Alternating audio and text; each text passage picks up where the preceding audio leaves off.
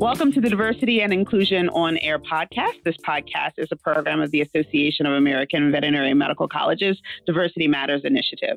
The podcast explores various issues related to diversity and inclusion in the veterinary profession and provides the AAVMC an opportunity to offer ongoing diversity programming to our member institutions as well as all veterinary professionals.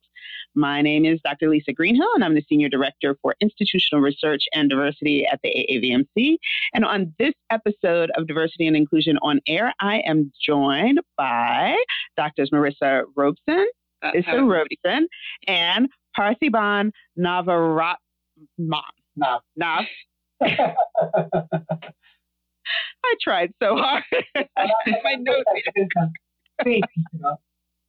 Steve, also known as Steve, who are both veterinarians in the UK. They are the founders of the British Veterinary Ethnicity and Diversity Society. Founded in 2016, the group has six-point mission around promoting diversity and inclusion in veterinary medicine.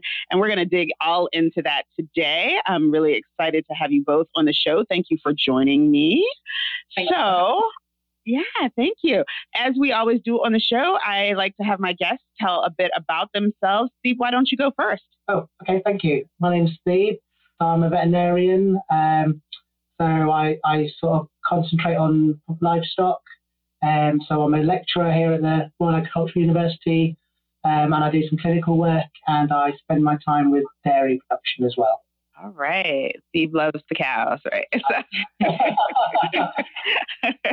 So I also love the cows. So I'm currently working at the Herd Health Department at Edinburgh University. I work as a locum vet, so this is a temporary contract, but I have only ever done farm since I graduated in 2008. So at some point, me and Steve were classmates as well. So we both graduated from Edinburgh. I do mainly dairy, beef, and sheep. So, yeah. Okay. Cool. Wonderful.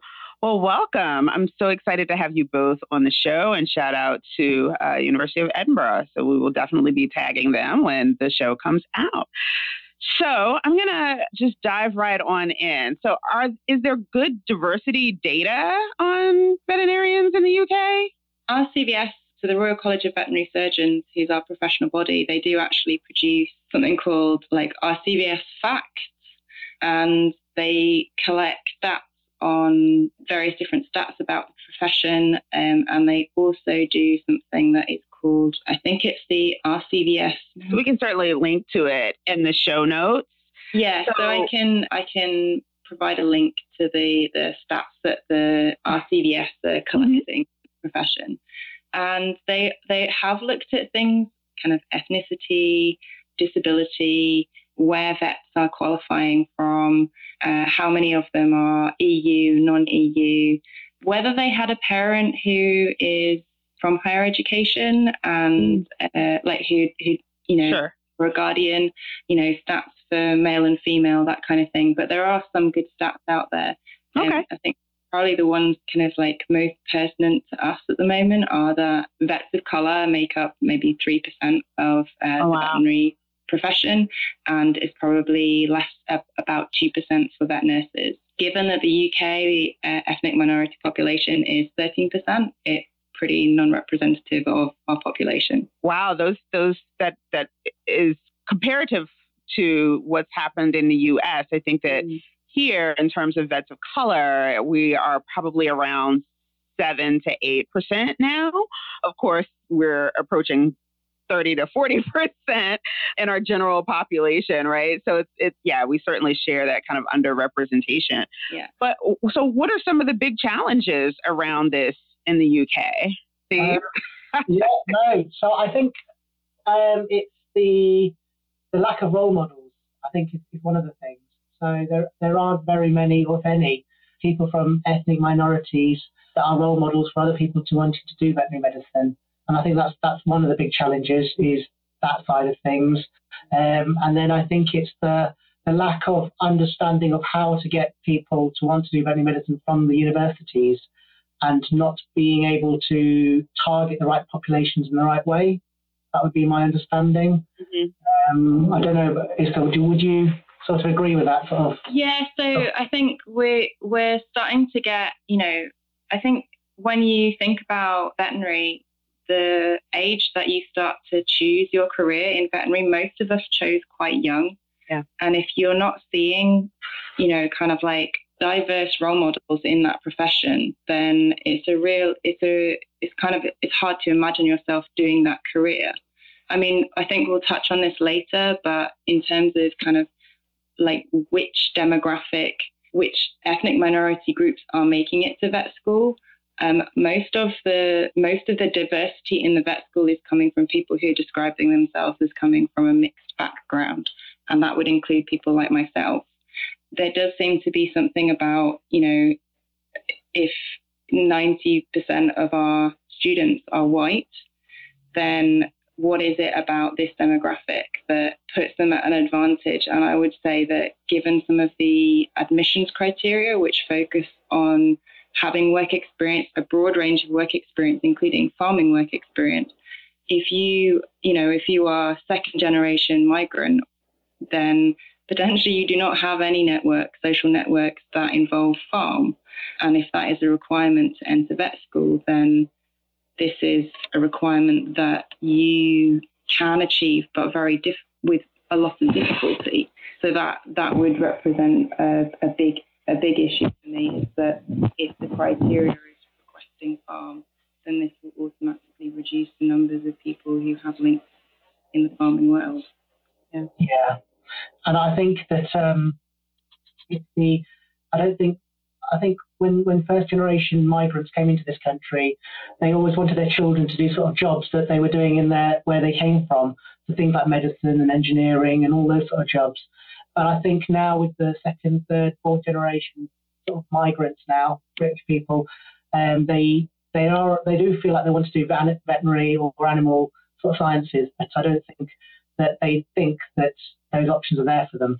And I think that more of that needs to be done to increase diversity. Yeah, so I think that there's the admissions piece and kind of whether or not you have the connections to do that. But I'm also kind of curious about then how is the profession in general seen within those communities as a valid, respectable kind of professional pursuit. So, some of the things that I see in the kind of primary and secondary education literature is that, one, families of color in general tend to have a lot more sway in terms of influence and career choice for their kids. We all love to say, you can be anything. You can be prime minister. You can be president. I need you to go to medical school, right? Or business school or engineering school, and then you can go do that next. So there's a kind of cultural pressure around kind of career choice. But then, as you both have mentioned, when you're looking kind of second, third, fourth generation out, does the profession also still have the cachet and sway of being something that folks want to do? And then you're still kind of butting up against the ability to do that thing because of, lack of connections to the profession, especially if you're kind of several generations removed. Any thoughts? So I think definitely kind of Southeast Asian cultures that I have been exposed to, definitely the choice degrees that you send your kids to would be, engineering, medicine, accountancy, but I actually think that when I was choosing my career, was like 20 years ago, and actually there has been a massive growth in the number of pet-owning middle-class Southeast Asians in Asia and in the UK. The demographic of pet ownership, I think, is also becoming a little more diverse. Talk to some Asian vets about their experiences with other Asian clients who are now getting the little status dogs. And I wonder a little bit, is, owning a pet quite a middle class thing because of, financial pressures and all of that kind of stuff. And as communities become more financially well off, as they become more middle class, are we going to see more people who have pets in their home? And therefore this link between I own a pet, I like science, maybe I could be a vet. Mm-hmm. Maybe that's something that's happening too. Sure. I would agree with that. Yeah. With the South Asian community that I sort of know more about in my own family, when my parents came, none of their relatives owned dogs and cats or anything like that. But now most of my cousins and people like that all own dogs, and they all think this is an option now. I think it is more of an option, and they can see the want to be a vet. And I think parents are now being more accepting as well about these sort of things. So, yeah, I agree. It's sort of it's more I've seen, and more of my cousins have come to me and said, well, what is it like to be a vet and things like that, which before they would never asked. Well, I have to say, for folks that don't get to see the video, both Issa and my animals have made brief appearances now on the show. It's because of that still. I can have a cat as well if you need me. Yeah. These cat is with you. He's really going to help. Put it over here.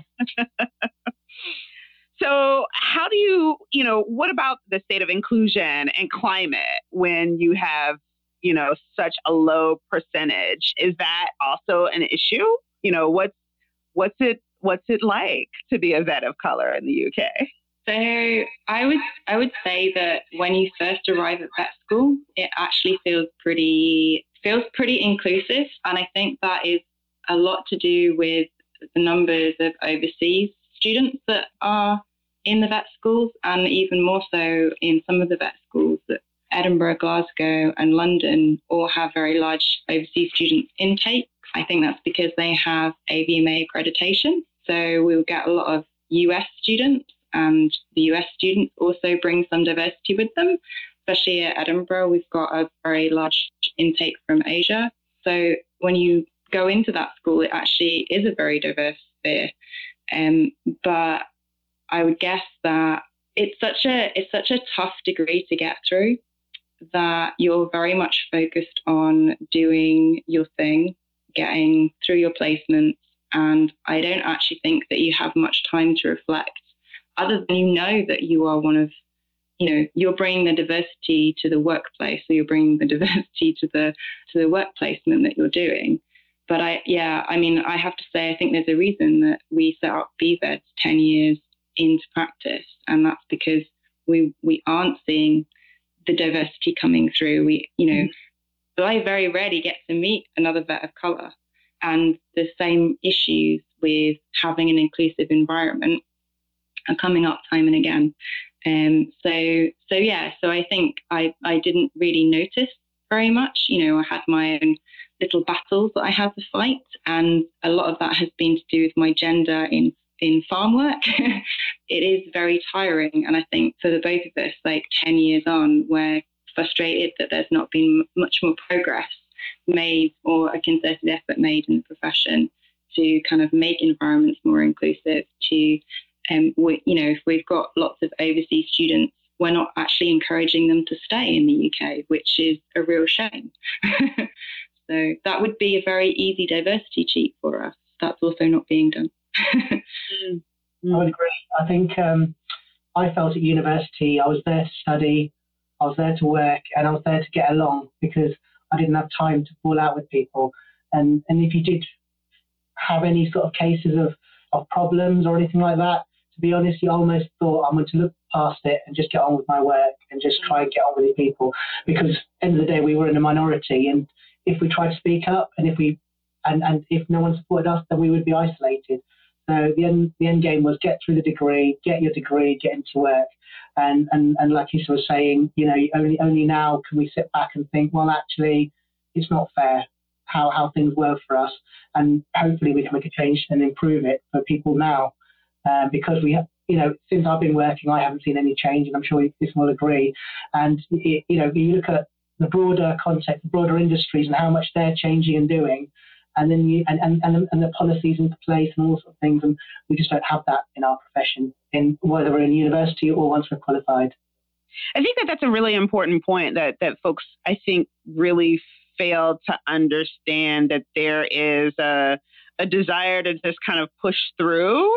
Certainly at the academic level, there's just a desire to just, you got to get that degree. You got to get out. You've got all of these mini goals leading to the big one.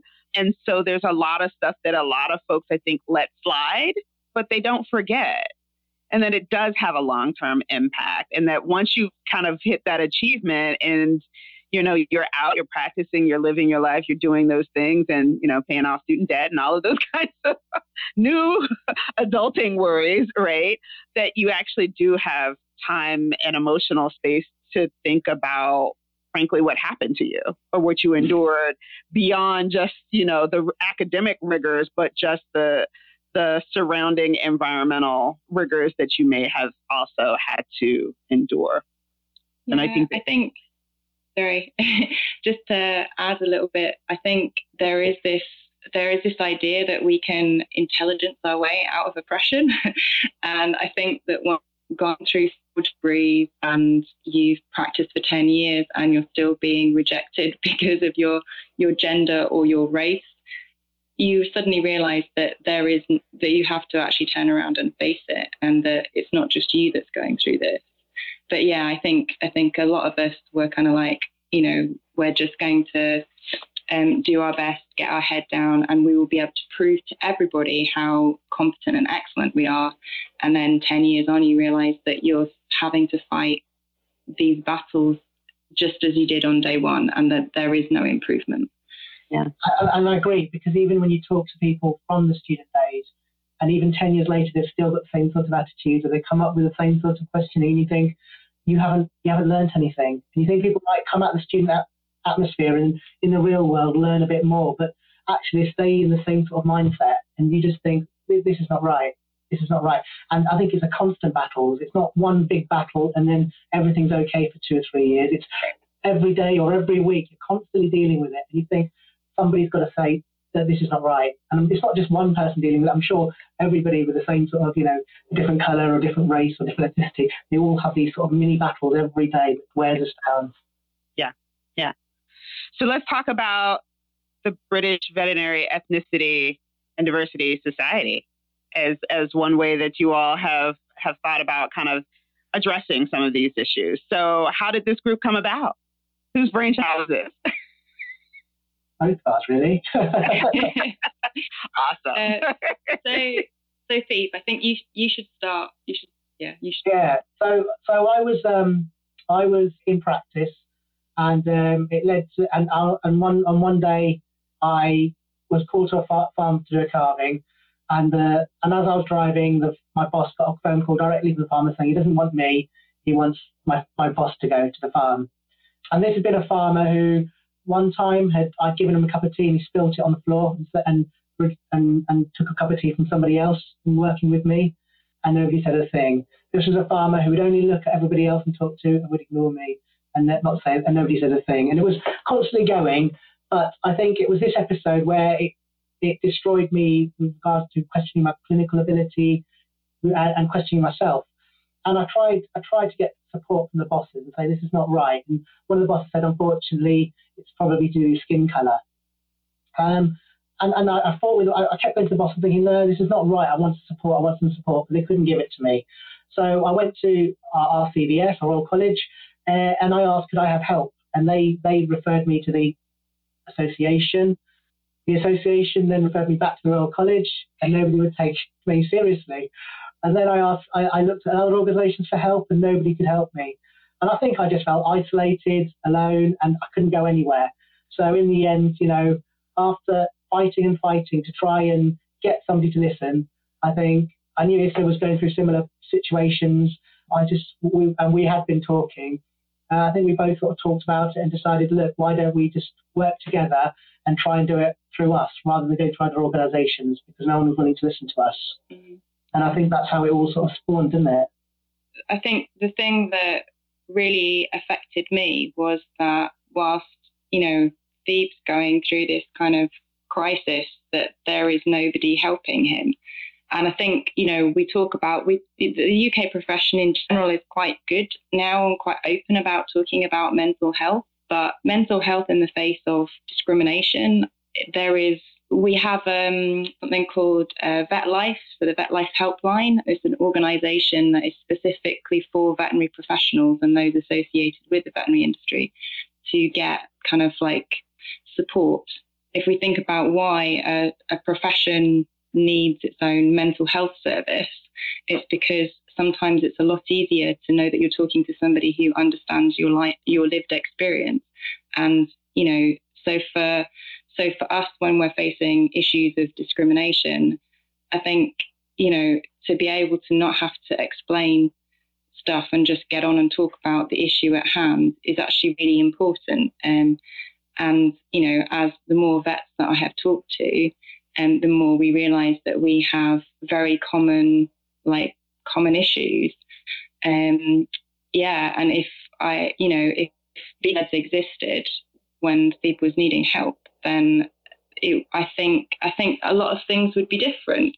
And what I realized, in my work was that I was having to do a lot of kind of almost HR kind of like education with people who were managing me, because they didn't understand what discrimination was, and that, what language is appropriate to be used in a work practice. And for doing that and for calling out racism and kind of like discriminatory behavior, like I was actually, and I don't particularly consider myself a provocative personality. I was threatened with disciplinary action. And I had to sit down with my practice manager and actually explain to her that the next step that would happen should be that she would be going for diversity training, because she clearly didn't understand that her use of racist language was not appropriate in a workplace.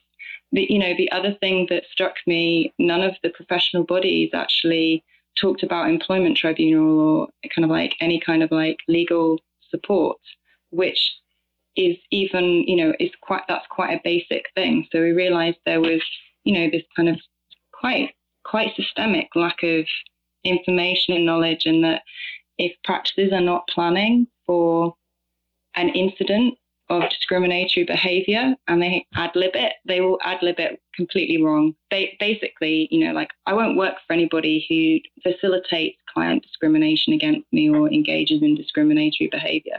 And and so we realized we had to do a lot of educating. Yeah, you shouldn't have to. No one should have to. Right? So, I think that this is such an important conversation, because what we always kind of hear when groups like VEDS are created, and I'll be doing a show on some other affinity groups as well, is that, well, why do we need this group, and what makes it so different, and why can't you discuss that with the society or, our VCS, or like, why can't we just all get along, right? And there's a real need for affinity groups, because those groups don't necessarily deal with these kinds of issues. And sometimes when they don't, or when they do, sometimes it takes them a long time to learn how to deal with them well. Yeah. Right? And so it's really, really important to have these kinds of associations and groups to provide the type of support and to have the kind of conversations that people need to have thriving careers and to stay in the profession. I do often wonder how many people around the world are in kind of these situations who ultimately choose to do something else outside of veterinary medicine because, of the experiences that they have. And that's a real potential loss of talent, right? Yeah, that's a real talent loss. That situation has been expressed to me, and sometimes there are days where you do feel like, could I just choose an easier route? Yeah. So tell me, so I have up the group, and for listeners of the show, you can find the British Veterinary Ethnicity and Diversity Society, VEDS, on Facebook.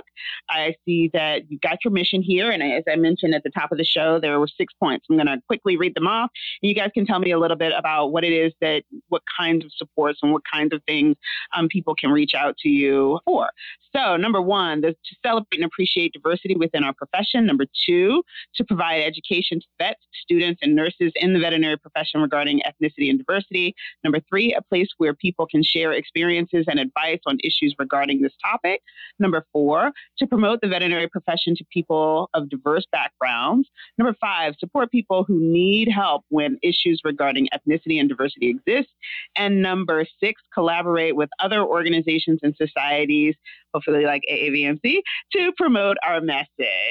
So what does that mean on a day-to-day basis? So on a day-to-day, we are available. So if you are a vet of colour, please get in touch with us. We'd love to talk to you. So on Twitter and Facebook, we provide posts that maybe people wouldn't necessarily get outside of talking about race and diversity. It's kind of like an easy way to, click on a Facebook link, learn what intersectionality means, that kind of thing. So, and that's both for our vets of colour and also other professionals, and also for any white allies who would like to educate themselves. And so we've done a few things, like because we're public facing, kind of talked a little bit about kind of encouraging wannabe vets to get in contact with us, because we're aware that they may not have that kind of like social network that some of the white students have. So in terms of helping, particularly because most of our BAME students will be coming from kind of like state schools rather than private school. Mm-hmm. And so the state schools can be very hit and miss with the help that they give to students who are trying to go for very kind of competitive degrees. So, we've been doing things like mock interviews, helping with personal statements, the UCAS form, just kind of providing a bit of love and support really to, basically school leavers who are getting ready to interview at vet school. And one of the other things that we do is because I work in farm and Phoebe works in farm, we're automatically, we are a network. So if people are looking and finding it difficult to find placements, then, when I think about this issue is that if you do not have a relative or a friend of a friend who then actually convincing your family that it's a good idea you disappear for 2 weeks to go lambing, it's probably a little bit nerve-wracking. So basically saying if you don't have a network, then we can be your network. And then, I'm have my experience of working in higher education now. So I'm doing a lot of facilitating discussions with students. That definitely has been very interesting. I think they're relieved to know that they can talk about like issues with a member of staff, and I think genuinely when you're dealing with these things and you haven't talked about them, that you start to think that the issue is your problem. And when you hear maybe a more experienced older vet actually go, well, actually that's quite a common thing. That's not you. That's just, that's quite a common response that you will get. I think they feel relieved. So that's kind of my day today, and Theve's a little bit more organisational based. So this is doing the future generation and supporting people that are hopefully studying towards the qualification. What I do a little bit more is I try and raise awareness among practicing vets about issues. I think practicing vets feel if they don't see it, it doesn't exist. Mm-hmm. And it's sort of trying to show that actually the little things that you do might not be appropriate. So trying to raise awareness among practicing vets, but also trying to bring recognition of what we do among the bigger societies. So trying to get the Royal College, the British Veterinary Association, the British Cattle Veterinary Association, the Equine Association, all of them together to realise that we do have to support all members of our profession, not certain members of our profession. So where are we now? What's our awareness of the problem, and how do we move forward? And so I'm sort of trying to push that sort of agenda and trying to create more of a support network for vets that are in practice, with this as well, and together sort of trying to develop that side of things. Because I think we sometimes assume that it's just the older vets that have got problems, but we've learned more and more recently that it's actually younger vets as well that are recently qualified. They've also got certain misunderstandings and that need to be re-educated in certain ways. So it's sort of a holistic sort of way of trying increase ethnicity and diversity among the veterinary profession, I suppose. Yeah. Well, I love the page. Naeem is out here writing all kinds of opinion pieces, and there's some really great pieces. I also was so proud of you to post that letter that you got. So Steve wrote a really great piece on diversity and got a kind of really nastygram, a really, really bad nastygram. But I think that it's important that we not necessarily name and shame, but we have to call things a thing. We have to call it what it is, and we have to show it and shed light to it, because I think that pretending it doesn't happen and pretending that sentiment is not out there does no one any favors. It doesn't move us forward. No, I think we can fit in where we are. I think it only happens everywhere else. But as a vet who are working in the farming industry, we don't have people like that who could write that sort of note, or we don't have people that can receive that sort of message. And I think it hit the message home that actually among us as well, there can be that extreme sort of sentiment. It's not just the people working in, I don't know, car manufacturers or restaurants or right. So I think what it did, it was shocking, and I admit that, and actually it made people realise actually there is a problem. And so although horrible it is, and it was shocking, I hope that it's brought people to realise there is a problem. But what I want people to realise is the problem is not just what you see, it's all the other stuff as well that me and this have to go through daily or weekly, But yeah, I thought also if someone else receives it, I hope that they can see, well, it's not just them, and that me and this have seen this kind of thing, and we can support them now because we have that experience and knowledge. Yeah. You guys are doing a lot of heavy lifting in addition to helping cows and stuff. Yeah. So I think that in the UK we don't have a Lisa Greenhill. we would love one. We would really love one. I think it's basically us as individual vets of colour and all the vets of colour, we are the forefront of the diversity training in our profession. So we're the ones that are teaching our colleagues what's not appropriate and not appropriate behaviour and management, and what is discriminatory practice, and where our organisation, I think, are probably one of the only organisations that's signposting to kind of diversity materials and articles. Working within a university has been a very interesting experience. So whilst in the UK we have various kind of initiatives like the Athena Swan, which is for gender equality. Sometimes that can contain a racial equality component that might not be taken up. So in general, I can work in, Edinburgh University and feel very supported as a woman, but I can't get anyone to sponsor a cup of tea so that I can go and have a cup of coffee or something with another member of staff of colour. So the disparity in the equality within higher education, I think it's been really illuminating for me to have worked in this environment. And there's so much to do. We can make so much progress, just the two of us, tapping on people's shoulders and saying, have you thought about, what your role in kind of improving diversity and equality is in our profession? But it's going to take us a hell of a long time. We would certainly appreciate some more help, but there's 3% of us in the profession. So, and I think both of us, you have to be in quite a unique scenario to be able to take on doing this work. So, have to be mentally prepared for dealing with some of the issues that we deal with. You have to be, I guess, have some kind of career security, or at least have lost all of your give shits, about what people think about you. Because when you're a new graduate, you don't want to rock the boat. You'll be fighting your own individual battles. But really, I mean, getting people to network, there is good stuff going out in individual organisations with by individuals, but it's not coordinated, and that can make the work seem even harder because you don't have anybody that gets it. You're doing a really great job, like, well done.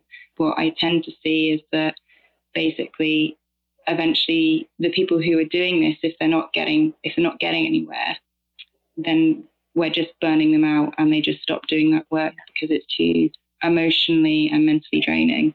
I think a lot of knockbacks as well. I think you try and you've got to realise that when they say no, you try again and you try again. And, we've been at it for so long and we feel like we're making inroads now. Yeah. But we're still early on. It's just never giving up. I think that's the thing. We always got to think, it's for the greater good. So it's for the future generation, I think. That's the big thing as well. Yeah. I think that's always a motivation, kind of thinking of the folks that are coming behind you and kind of not only the example that you want to set for them in terms of persistence, but also the profession that you want to share with them. Right? Yeah. So, yeah. And I mean, like the profession kind of initially was just very, very quiet and very non-responsive. And I guess that, like nobody likes criticism, right? And we're highlighting issues that perhaps people haven't thought about before. But we totally reserve the right to criticize a profession that we love. Yeah. And we love our work. I love what I do. I just would like it to be more open and more inclusive in a way that other professions have already moved towards, and that we can see that it's happening in the States. That, we just think that all of the veterinary organizations can do better. That if they all say that, they fully embrace diversity, but that also involves talking about discrimination and the barriers that demographic face, and being honest and, being able to kind of like put into place some positive diversity initiatives, try and circumvent some of those barriers. And that's going to be the real test, is whether or not they start not just talking about diversity, but actually dealing with discrimination and putting into place some kind of like active measures.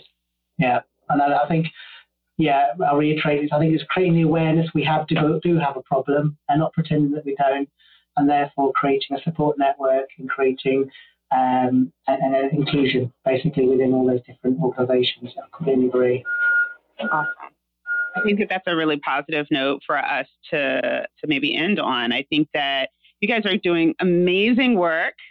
Congratulations. I am always here to support you and help you any way that I can. I have definitely some ideas we could talk about offline, but you guys are doing amazing, amazing work there. And thank you for that.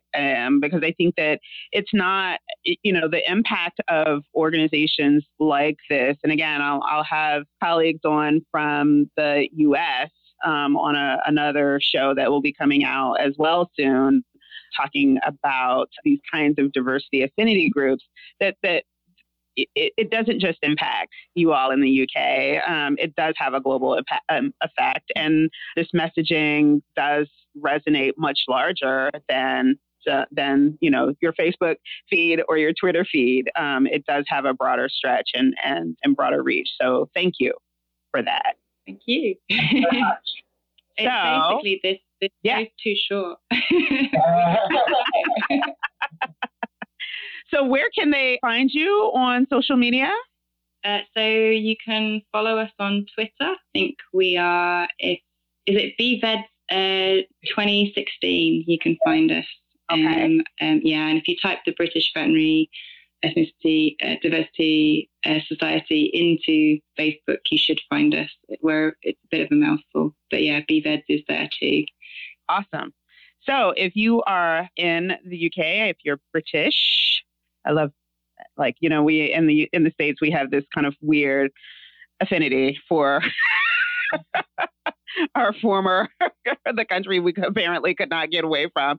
But we want to definitely support this group, the British Veterinary Ethnicity and Diversity Society. So you be sure to find them on Twitter and on Facebook. And if you are a vet of color in the UK, definitely reach out to your colleagues. You're not alone. You have a place that you can go and find some support.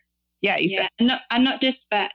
So vet nurses, basically, if you're associated with the veterinary profession, we're here for you as well. Because awesome. I mean, I don't know where else you would go. We're here to support anybody working in the profession of colour. Absolutely. Different religions, race, ethnicities as well. So anything, we'll support you. Awesome. Wonderful. Be sure to check them out on Facebook and Twitter. Find the support that you need and gather together and change the world. So, to my guests, Isa and Deep, thank you so much for joining me for this really great episode. It's been great to hear what you all are doing and what's happening in the UK. So be sure to check out back episodes of Diversity and Inclusion on Air. Follow our Facebook page as well. Diversity and Inclusion on Air is on Facebook. You can find us in the audio version on YouTube. You can find us on SoundCloud. We're now on Google Play. You can even say, Alexa, play, and we will turn up there as well. So for another episode of Diversity and Inclusion on Air from AAVMC, we're signing off. Thank you so much, Steve and Isa. Again, this has been a really great discussion. Thank you. Bye-bye. Thank you.